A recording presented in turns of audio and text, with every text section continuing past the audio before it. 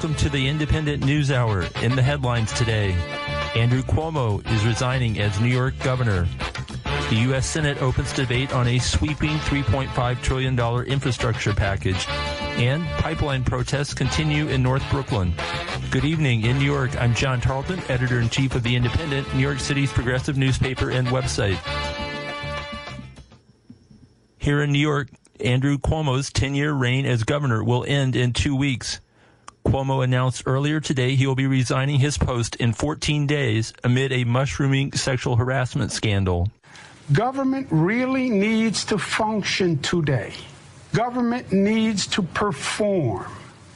It is a matter of life and death, government operation. And wasting energy on distractions is the last thing that state government should be doing. And I cannot be the cause of that. New York tough means New York loving. And I love New York. And I love you. And I would never want to be unhelpful in any way. And I think that given the circumstances, the best way I can help now is if I step aside and let government get back to governing. Cuomo's announcement comes 2 days after former Cuomo executive assistant Brittany Commissario described how Cuomo assaulted her. He walked over, shut the door so hard to the point where I thought for sure someone downstairs must think if they heard that, what is going on? Came back to me, and that's when he put his hand up my blouse and cupped my breast over my bra.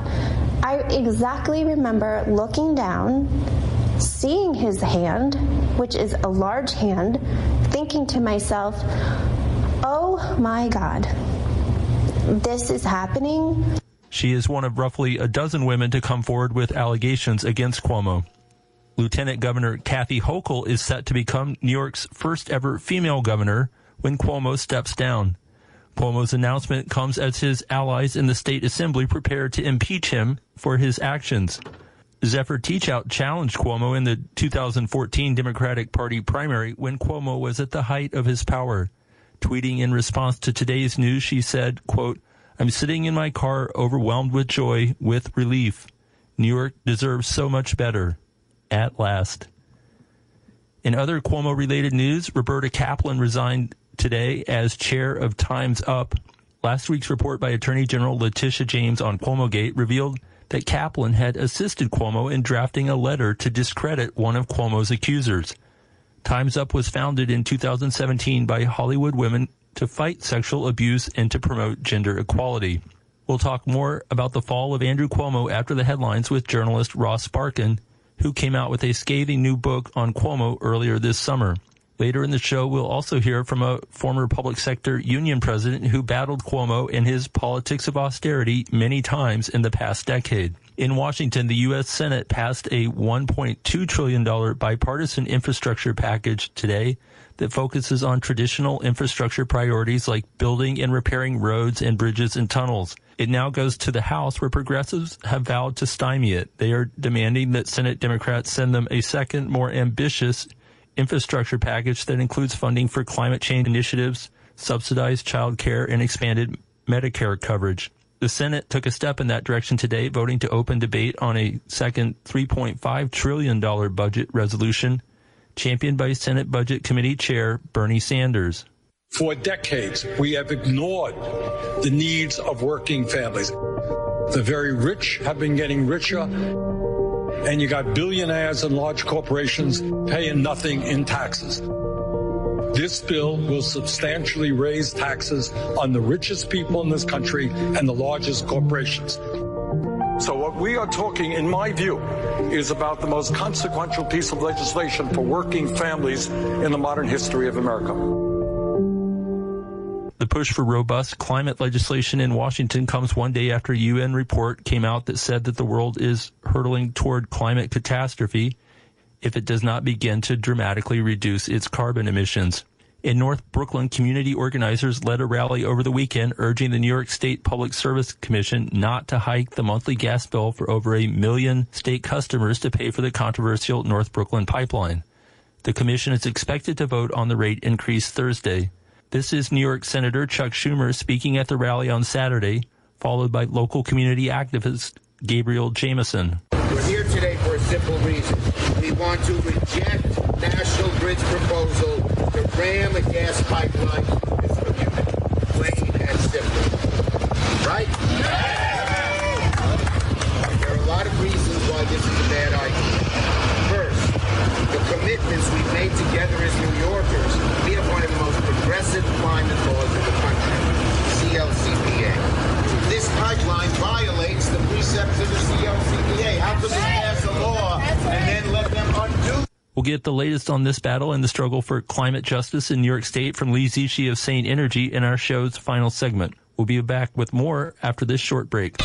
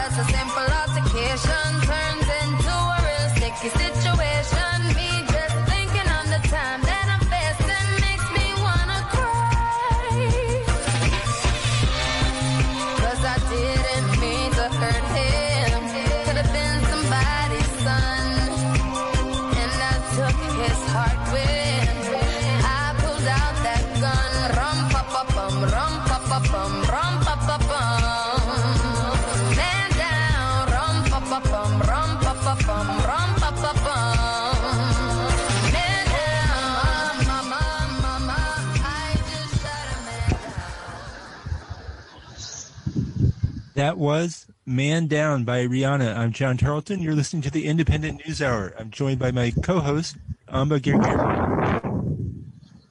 Hi, everybody. My name is Amba, and I am very happy to be here with you and all of our listeners on 99.5 FM and streaming on WBAI.org. For our first segment, we turn to the big news of the day. New York Governor Andrew Cuomo announced his resignation this afternoon amid a mushrooming sexual harassment scandal. The resignation will take effect in 14 days. Lieutenant Governor Kathy Hochul will take his place and become New York's first female governor. Cuomo was also under investigation for his role in covering up the deaths of thousands of nursing home patients who perished at the height of the pandemic last year, and for using state workers to help him write a book about his incredible leadership during the pandemic, which he received $5 million for writing. Cuomo's resignation marks a stunning fall from grace for the third-term governor, who is himself the son of a former three-term governor, Mario Cuomo. Joining us today to talk about it all is journalist Ross Barkan. He is the author of The Prince, Andrew Cuomo, The Coronavirus, and the Fall of New York, which came out in June from OR Books. Ross is also the author of the Political Currents newsletter on Substack, a must-read for understanding the latest on state and local politics. Ross, thanks for joining us on WBAI Radio. Thank you for having me. Excited to be here on this momentous day. Yes, quite a historic day, and you've chronicled Cuomo's activities for many years. First of all, your reaction to Cuomo's resignation and why he threw in the towel at this point when many thought he would fight to the bitter end. I was surprised it came so soon and so swiftly, but it was also the move that just about any other politician would have made, because he really had no choice. The votes were in to both impeach him and convict him in the Senate. It was different than the situation in Washington with Trump, where the Republicans were always waiting to exonerate him. Cuomo really had no way out. So it was a question of, would he fight it out in the legislature or would he resign? And a lot of people, myself included, wondered whether he would just fight it in the legislature and go down in this very bloody, legislative war. But that's not the case. And everyone turned against him from Joe Biden on down. And in 2 weeks, he will not be the governor anymore. And this chapter will be closed. Right. And can you tell us, Ross, a little bit about who Kathy Hochul is, the lieutenant governor who will replace him in those 2 weeks? So Kathy Hochul is Buffalo. Oh yeah, no worries. Is a Buffalo area politician. She's been the lieutenant governor since 2015. She was a former congresswoman. She's a one-term congresswoman from Erie County, and she, like Cuomo, is very much a centrist and was once quite conservative in Congress when she was Erie County clerk. But like a lot of Democrats, has drifted more, away from the center and kind of toward the center left. And I think of her in a similar vein as Gillibrand, where she came from upstate and had a pretty conservative track record, but is no longer behaving that way. And so I see her as a fairly conventional Democrat who's becoming governor, and she seems to want to run for re-election next year. So that may be another big fight with a lot of ambitious Democrats jumping into the race who also seek what will be something like an open primary, since Hochul will not have been governor for all that long. And beyond the sexual harassment scandal that has brought down Cuomo, can you talk about why he has been such a problematic, if not disastrous governor for New York throughout his 10-plus years in power? There's a lot to sift through. If you just start with COVID, his handling of COVID was very poor, and New York City was shut down too late, and he hid nursing home deaths and tried to cut funding to public hospitals and, impose an austerity regime on the state, for much of 2020. So you can start right there and then work your way backwards, where he's really been a triangulating centrist for basically his entire tenure, and he held Republicans control the state Senate for almost a decade and frustrated a lot of aims of progressives. And beyond that, just from a good government and competence perspective, he ran what is objectively was a corrupt administration where his closest aide, Joe Percoco, went to prison for running a bribery scheme, out of the governor's office, in essence. And Cuomo himself was not implicated, but Percoco was really his closest friend in government. And if you look at other metrics like the failures of the MTA, the wasted money there, the poor performance, the general inefficiencies in New York, the horrific Board of Elections, you go on, and the image Cuomo cultivated was one of supreme competence, and it was anything but. And of course, if you take it from a left perspective, he certainly was an obstacle to many goals of the movement. Right. And just looking back a little bit on his track record, one moment that really jumped out to me over the years was when the subway system was collapsing in New York City in the summer of 2017. There'd been a failure to repair many of the cars. The signal system was 80 years old, and there were many problems, and they were all culminating. And Cuomo was like, "Who, me? I don't run this system. Why are you looking at me?"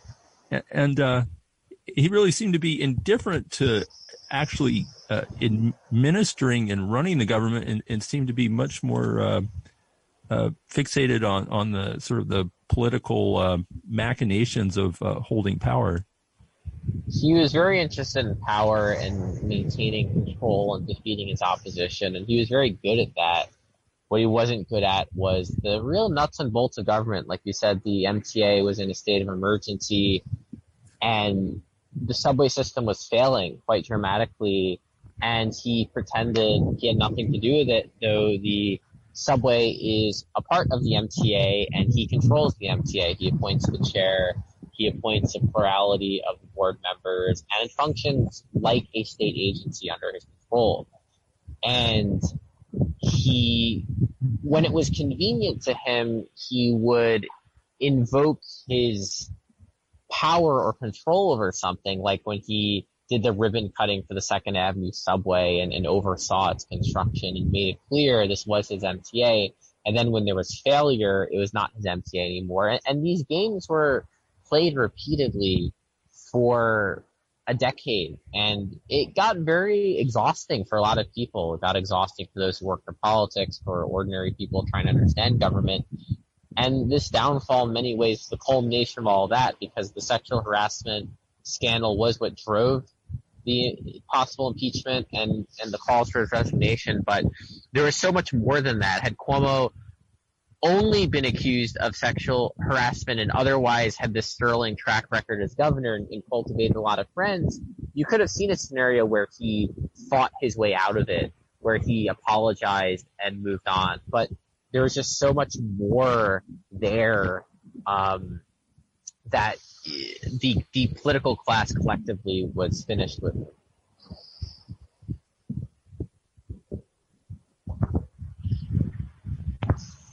Well, also, another aspect in Cuomo being able to hold power for so many years was the way he was treated in the media. I mean, I would in some ways call him a mediocrity. I mean, how did he get so far in persuading, especially prestige media, that he was this, this bastion of competence and strength?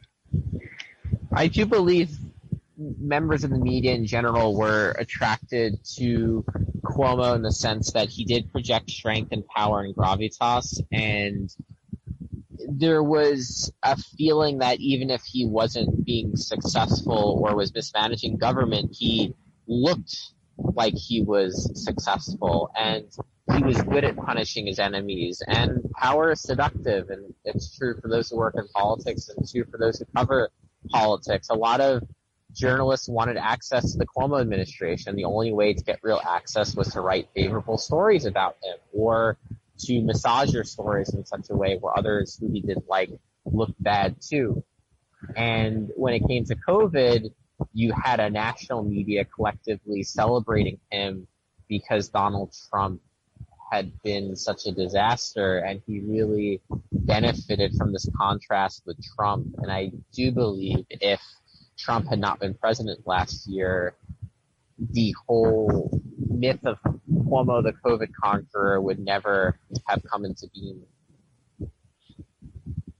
Right, Ross, and I think you made a good point about Cuomo sort of being able to cover up some of his leadership errors with the facade of this, very open to the public, well-spoken person. And you even saw that today with his announcements of resignation when he acted like, we heard earlier in the show him saying that he's really doing this for the state of New York. He's stepping down for the good of the state of New York so that the legislature doesn't have to focus on this impeachment trial and can just go on with handling COVID and everything else without, admitting that they would have never had to have this, weeks-long process if it weren't for his errors in the first place. But agree with you there. And speaking of his sort of functioning as a very powerful person, that wasn't just a vacuum. Can you talk about all the accomplices he had along the way? And afterwards, could you describe something he cooked up in 2014 called the Women's Equality Party? Oh, yes. So an accomplice is, Cuomo had allies within government, staffers who were extremely loyal to him and really, in terms of the sexual harassment scandal, really helped either enable his behavior, carried out, apologize for it. It starts at Melissa DeRosa at the top. She just resigned. She was the secretary to the governor, which is the second highest ranked position in the state of New York. And she at every turn was Cuomo's enabler and was also, like him, a very mean person behind the scenes and really picked a lot of fights and attacked a lot of people and really made few friends in government. You had his senior advisor, his communications director, Rich Azzopardi, also could be quite nasty and combative in the press. Alfonso David, his former counsel, who helped find the private personnel file for Lindsey Boylan, one of the women who accused Cuomo of sexual harassment, and tried to get that disseminated through the media through Rich Azzopardi. Larry Schwartz, who headed up the vaccine distribution efforts despite having no background in public health or science or anything really pertaining to the task at hand.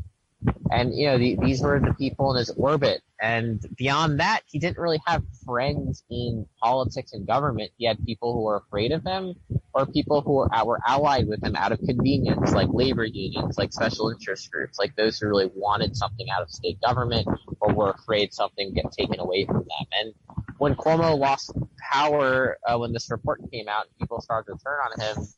A lot of these special interests turned on him too, because he was no longer someone who could inspire fear. He was no longer someone who could take something from them. And then in terms of the Women's Equality Party, that was a sham third party created by Cuomo in 2014, specifically to siphon votes away from the Working Families Party, WEP versus WFP. And the party never functioned like a political party. It went defunct 4 years later, and it was clearly aimed at undercutting the Working Families Party, which has been a critic from the left of Cuomo for most of his tenure. Right, and I have some more questions here, but I think the wind might be hitting your microphone a little bit, Ross. I don't know very far, but we're hearing a little bit of it. So what new possibilities are opening up for New York State government now that Cuomo will no longer be around? You described him in your most recent newsletter as the sun that all other bodies in Albany orbited around. Well, now that sun is departing, what are the prospects for a much better state government going forward? And who might be looking to replace him? Well, the prospects are a more conventional governor, a legislature that has a lot more power, that will be emboldened to really push for the change it wants to see.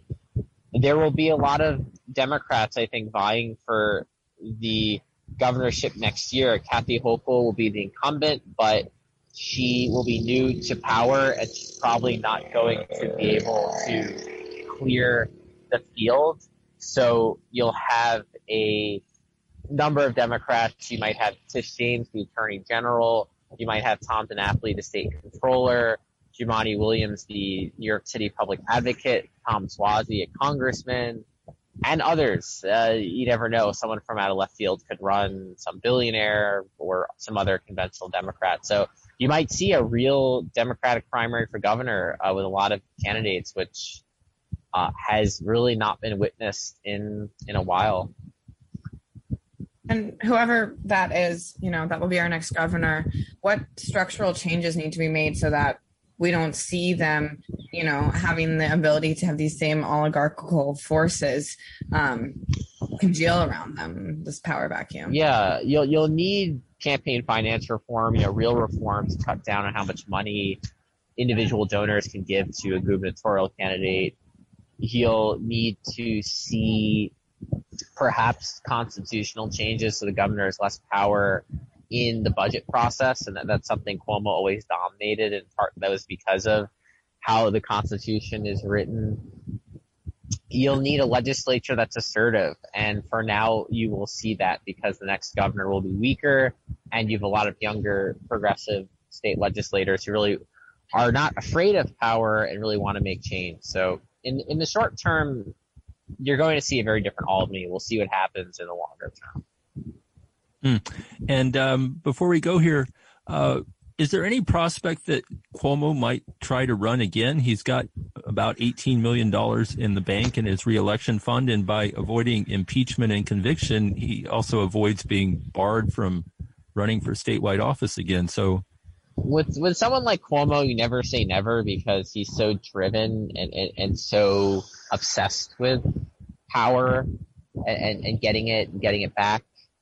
I think it would probably be unlikely at this point because you will have an incumbent governor in Kathy Hochul, and you'll have a lot of other Democrats who are going to be raising money and running. So maybe he thinks I'll enter a crowded split field and win.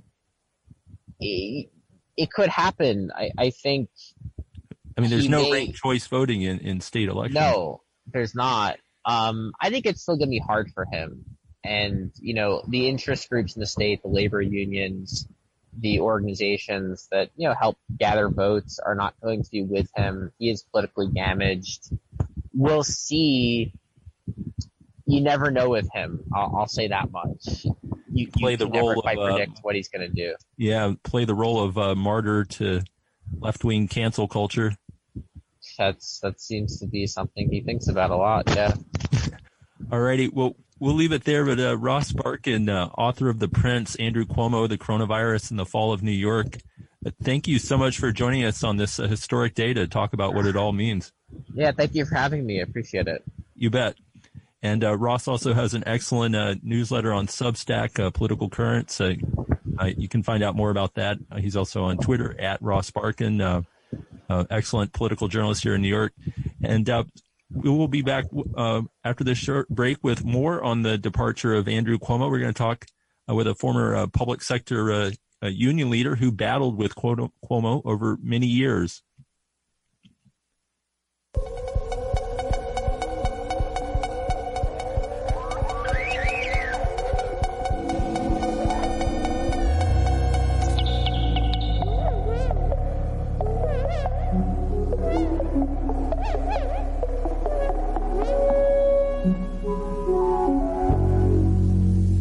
What's it mean, Delphine? Delphine, Delphine. This letter you wrote to me.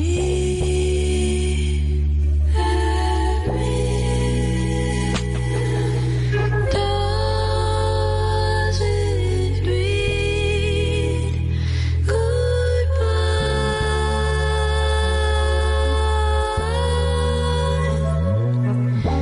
read maybe a strange hello?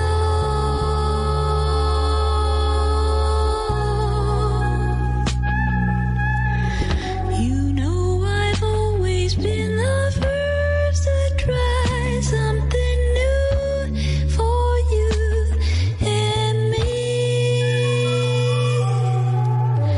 I know the distance can confuse your mind. Give it time, Delphine, you will see. What's it mean, Delphine? Delphine, Delphine. Oh, this bit about growing pains and feeling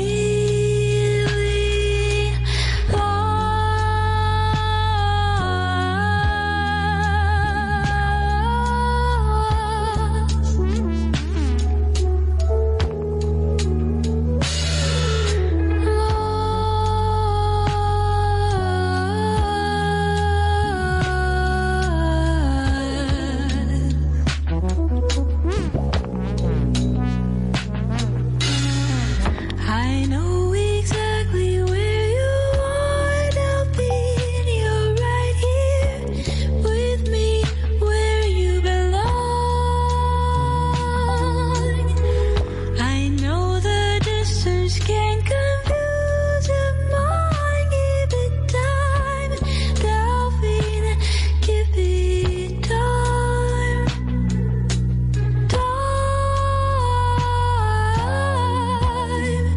A little bit of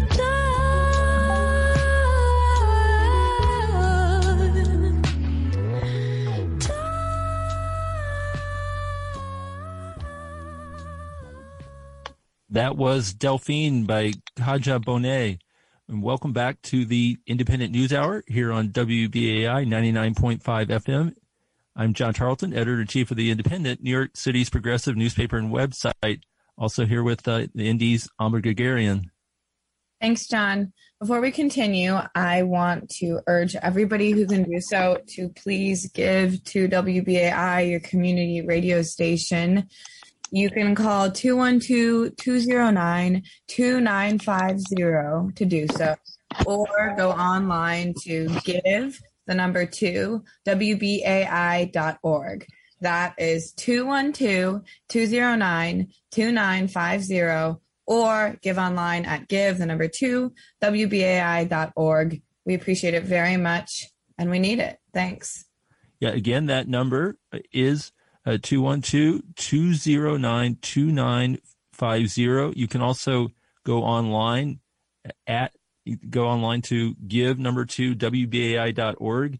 You can sign up to become a monthly sustainer, become a WBAI buddy for as little as $10 per month or more, and you'll be eligible for all sorts of excellent benefits. You can also make a generous one-time contribution at give2wbai.org or phone in to 212-209-2950.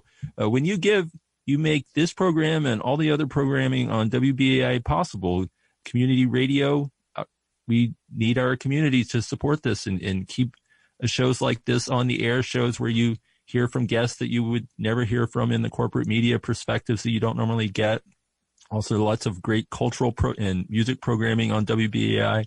A really unique radio station, and it's all made possible by our listeners. And let's see, we may have a slight glitch with bringing our second guest on, but I think what we're going to do, we looking forward to hearing in a little bit from Barbara Bowen, public sector union president, represented the faculty union at CUNY for many years and battled many times with Andrew Cuomo against his austerity regime.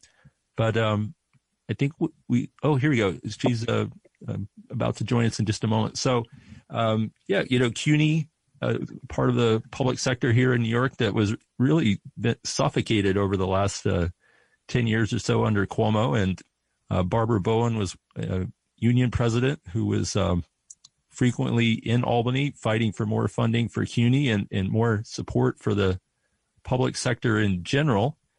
Barbara, are you with us? Yes. Great. Thank you for joining us on 99.5 FM on this historic day.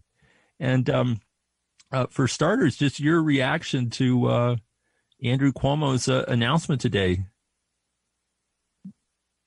Thank you. Thank you so much. I'll try again. So, yes, of course, I was relieved, like everybody else, I think, who cares about not having a government where there's abuse of many people and outright sexual abuse and sexual harassment. Absolutely.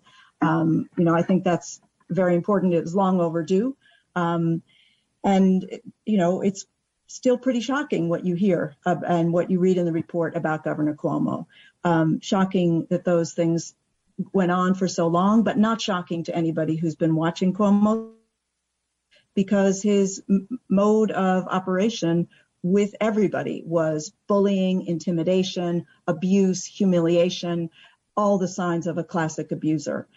So I think it's a good thing, but the question is whether there will actually be a change to in some ways, the most far-reaching problems that Governor Cuomo set up and structures, and that's what needs to change in addition to behavior. If we just bring in better behavior and a woman as a governor who I hope will not be engaged in any sexual harassment or other kinds of abuse, that's not enough. There are deeper things that need to change. Such as? Well, I think the biggest thing is in the fiscal area. I mean, Governor Cuomo, I heard Ross Barkan earlier and talking about how Cuomo managed to present himself, in answer to your really good question, how he managed to present himself as the darling of the media and even the progressive media. And partly he did that through the techniques of intimidation that Barkan talked about, but also because he spoke to and satisfied the agenda of the financial class and the ruling class. And at the same time, he presented himself as a progressive through certain non-economic policies. And what really needs to change, and I think Kathy Hochul, she doesn't have a history as a progressive on economic issues, but the main thing that needs to change is the relentless austerity economics of Cuomo's regime. Those lifted a tiny bit in this last budget, and that showed that it can happen. So for me, that would be the biggest change, that punitive defunding of the public sector, of working people, and the investment in pet projects and the financial class. And what has that austerity looked like at CUNY? Oh, well, it's been CUNY. I don't know if you said this while we were struggling with the audio, but CUNY, the City University of New York, with its 275,000 students, has been systematically underfunded by this governor. I would say SUNY has also. And if there's really one thing that I think Hochul would have a chance, given her political positioning, to do, that would be, even in the short term, to end the disinvestment in CUNY and SUNY and to turn that around completely. I mean, we saw in this last budget, we saw that New York could tolerate some higher taxes. $4.3 billion in higher taxes were implemented in this last budget. People didn't flee the state. The state didn't fall apart. There's more progressive tax changes, increases that should be put in place. We saw that the public schools were finally funded, phase in of $4 billion. The same thing should happen for CUNY and SUNY. And those higher taxes were overwhelmingly drawn from the rich, correct? Absolutely, but not enough. I mean, the personal income tax could have gone further. There were other taxes that the Progressive Coalition of Invest in Our New York was proposing and putting forward. And many of the taxes that were enacted could have gone much further. And I think we saw that in the last budget. So, I look at Hochul's record. I don't see somebody who is a progressive fiscally, but I think Cuomo really managed in a way that was devastating to pull the wool over people's eyes and suggest that he was progressive on all fronts. When in fact he was regressive economically. When he first came into office and he faced a deficit, the way he got rid of that was by reducing the pension for public sector workers, bringing in a tier 6 in pensions. And despite that, he had the support of many unions, not ours, not the teachers' unions across the state, but he brought in higher pensions. So workers funded that deficit and he used it to invest in real estate development. Right. And you've dealt with 4 governors over the years during your time as the leader of the Professional Staff Congress. And like we were asking Ross earlier, what do you think needs to be done to ensure that we don't just circle back into the same patterns of this sort of pharaonic emperor-governor system where so much power is concentrated in one person and they're able to erect various pay-to-play schemes for access to state government that then, fill their reelection coffers and really discourage competition. Your thoughts on that? Good question. I think there's a real danger that politics in New York will just congeal back into the old patterns right now, because there will be so much focus on the individual person, Hochul, the fact that she's a woman, the fact that she's from the western part of the state. And I think that there's a real danger that the relief of having her in office and the media attention to sort of superficial aspects of her newness will occlude the deeper problem, which is what you described, the structural problems in Albany, and as I would say, this pattern of fiscal austerity. So we heard Ross Barkan talk about this too. The legislature is so disempowered in New York that the budget is decided by 3 men in a room. Well, now it'll be 2 women and 1 man, but that doesn't make it acceptable. Is that the solution? Right. That is not the solution. The solution is much more genuine access for advocacy groups, a different system, more progressive taxation. I think that's the basis of it. It's not just personalities or patterns in the relations to the legislature, but I think it is the exclusion of advocacy groups and the superficial inclusion, but the profound exclusion and the unwillingness to do anything that would upset the millionaire class, the billionaire class, 118 billionaires in New York State. They got richer during the pandemic. They got $70 billion more in wealth during the pandemic from our money. So that has to change. Yeah, if only we could turn some of those 1%ers into 2%ers. But we have to go here in a minute. But last question, what can the labor movement do differently? I mean, so many unions really acted as supplicants to Cuomo, came to him on bended knee, and were really willing to do almost anything to maintain that proverbial seat at the table, and really were a part of the problem. The PSC wasn't, but there is that tendency in the labor movement to sort of, seek, preferential status with insiders like Cuomo. Will that change? I hope so. Can that change? I hope so. But unions make a mistake if they think the only way to go is the insider game. Please, Cuomo, because he is so vindictive, so you better not cross him. You better not demonstrate against him. I think that is absolutely the wrong approach. There are millions of unionized workers in this state. They are in every community, every working class and middle class community. We should be in alliance with those communities, those movements. Look at the incredible movement last summer of anti-racist action. The labor unions should look to those movements, not to thinking that our only route to achieving anything is not to displease the governor. To repeat that would be simply to reinstate the politics that got us to the point where, as you say, we're supplicants and are constantly seeing ourselves defunded. And the other thing I would just add quickly is that the labor movement has to act as a movement of the unions together.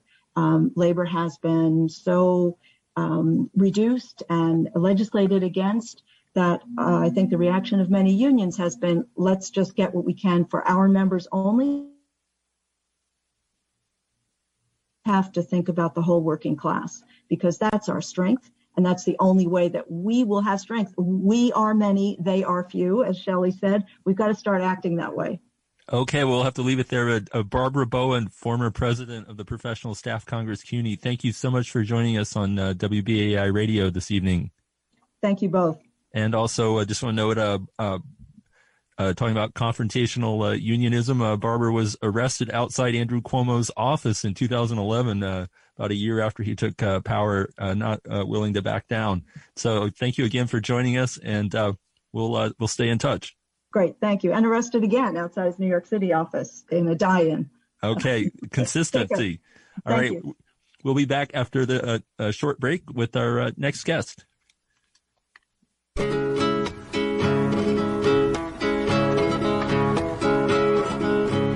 Al preso número 9 ya lo van a confesar. Estaré siendo en la celda con el cura del penal. Y antes de amanecer, la vida le han de quitar, porque mató a su mujer y un amigo desleal.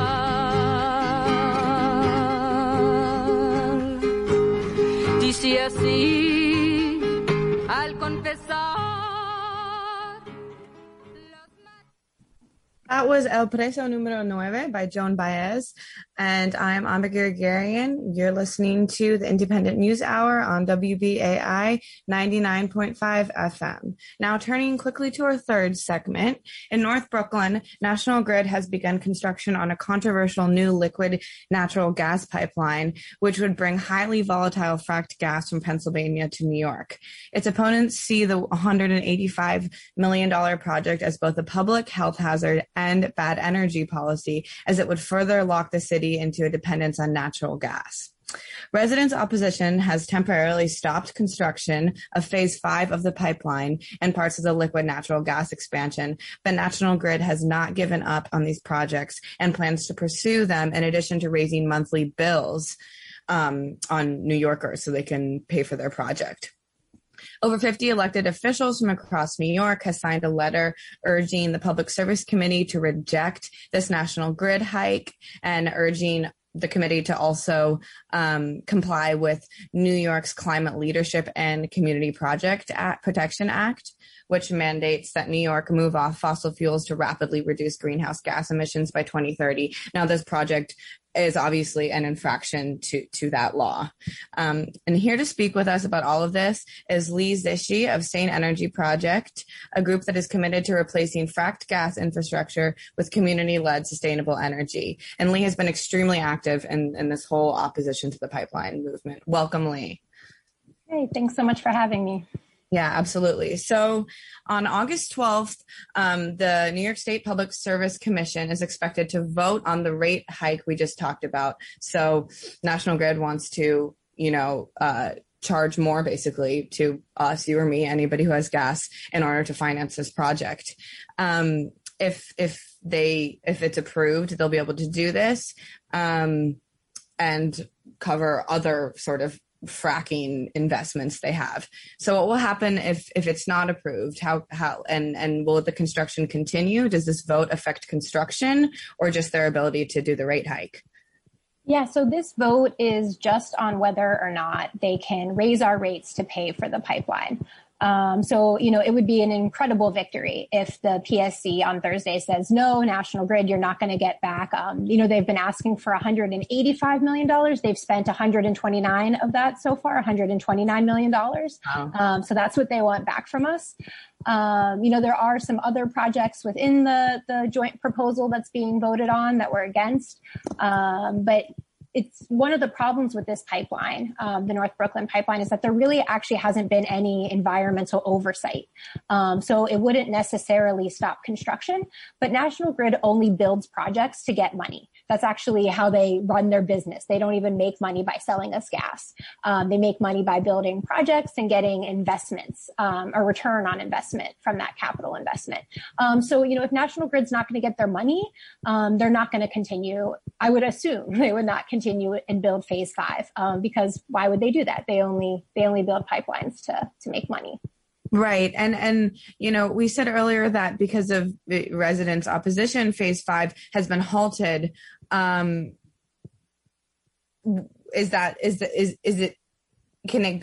it go ahead, or should we expect it to go ahead, notwithstanding the rate hike? Yeah. So what is in this rate hike proposal? The state and National Grid have been behind closed doors for over a year now negotiating a proposal, and that's what's actually being voted on Thursday. And so in that proposal, there's some kind of provisions that are kind of like the nod to the community, right? At one point we were at the table in those negotiations. We actually walked out of negotiations because we felt it was a cover for National Grid continuing construction on phases 1 through 4. So if that proposal is approved, phase 5 has to go through some more approval processes. There'll be another public hearing.